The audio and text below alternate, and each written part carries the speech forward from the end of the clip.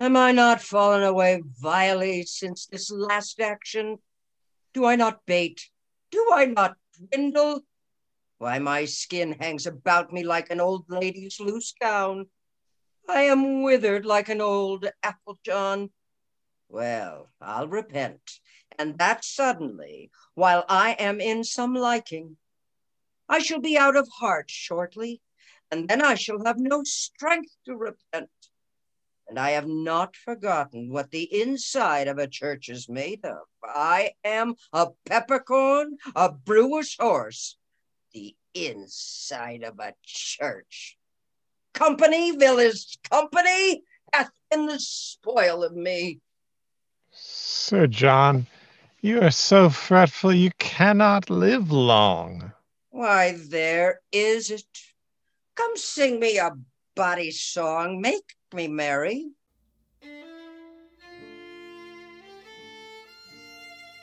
I was as virtuously given as a gentleman need to be.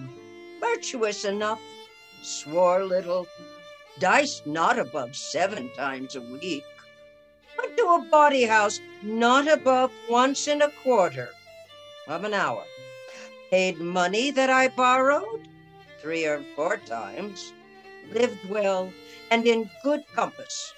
And now I live all out of order, out of all compass. Why, you are so fat, Sir John, that you must needs be out of all compass, out of all reasonable compass, Sir John. Do thou amend thy face, and I'll amend my life. Thou art our admiral, thou bearest the lantern in the poop, but 'tis in nose of thee. Thou art the knight of the burning lamp. Why, Sir John, my face does you no harm. No, I'll be sworn. I'll make as good use of it as many a man doth of a death's head, or a memento mori. I never see thy face, but I think upon hellfire and Dives that lived in purple, for there he is in his robes, burning, burning. If thou wert anyway given to virtue, I would swear by thy face, my oath should be, by this fire, that's a God's angel. Thou art altogether given over. And were it indeed but for the light in thy face, the sun of utter darkness, when thou rannest up Gad's Hill in the night to catch my horse, if I did not think thou hast been an ignis fatuus, or a ball of wildfire, there's no purchase in money. Oh, thou art a perpetual triumph, an everlasting bonfire light. Thou hast saved me 1,000 marks in links and torches, walking with thee in the night betwixt tavern and tavern. But the sack thou hast drunk me would have brought me lights as good as cheap at the dearest chandler's in Europe. I have maintained that salamander of yours with fire any time this 32 years. God reward me for it. Blood, I would my face were in your belly. Ah, God of mercy, so should I be sure to be heartburn. How now, Dame Partlet, the hen? Have you inquired yet who picked my pocket? Why, Sir John, what do you think, Sir John? Do you think I keep thieves in my house? I have searched. I have inquired. So has my husband. Man by man, boy by boy, servant by servant. The tithe of a hair was never lost in my house before. You lie, hostess. Bardolph was shaved and lost many a hair, and I'll be sworn my pocket was baked. Go to, you are a woman, go. Who, I? No, I defy thee. God's light, I was never called so in mine own house before. Go to, I know you well enough. No, Sir John, you do not know me, Sir John. I know you, Sir John. You owe me money, Sir John, and now you pick a quarrel to beguile me of it. I bought you a dozen of shirts to your back. Doubtless, filthy doubtless. I have given them away to bakers' wives, and they have made bolters of them. Now, as I am a true woman, Holland of 8 shillings an ell. You owe money here besides, Sir John, for your diet and by drinkings and money lent you, £24. He had his part in it, let him pay. He? Alas, he is poor, he hath nothing. How? Poor? Look upon his face. What call you rich? Let them coin his nose. Let them coin his cheeks. I'll not pay a denier. What, will you make a yonker of me? Shall I not take mine ease in mine inn, but I shall have my pocket picked? I have lost a seal ring of my grandfather's worth 40 marks. Oh, Jesu, I have heard the prince tell him, I know not how oft, that ring was copper. How? The prince is a jack, a sneak-up. So blood and he were here, I would cudgel him like a dog if he would say so.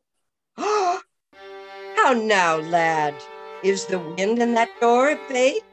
Must we all march? Yea, 2 and 2, Newgate fashion.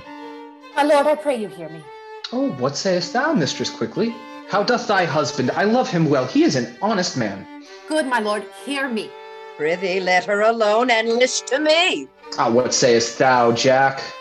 The other night I fell asleep here behind the arras and had my pocket picked. This house is turned bawdy house. They pick pockets. What didst thou lose, Jack? Wilt thou believe me, Hal? 3 or 4 bonds of £40 apiece and a seal ring of my grandfather's. Ah, trifle, some 8-penny matter.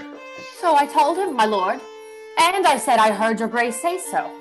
And, my lord, he speaks most vilely of you, like a foul-mouthed man as he is, and said he would cudgel you. What? He did not. There is neither faith, trust, nor womanhood in me else. There's no more faith in thee than a stewed prune, no more truth in thee than a drawn fox, and for womanhood, Maid Marian may be in the deputy's wife of the ward to thee. Go, you thing, go. Say, what thing? What thing? What thing? Why, a thing to thank God on. I am no thing to thank God on. I would thou shouldst know it. I am an honest man's wife, and setting thy knighthood aside, thou art a knave to call me so. Setting thy womanhood aside, thou art a beast to say otherwise. Say what beast, thou knave, thou? What beast? Why, an otter. An otter, Sir John. Why an otter? Why, she's neither fish nor flesh. A man knows not where to have her.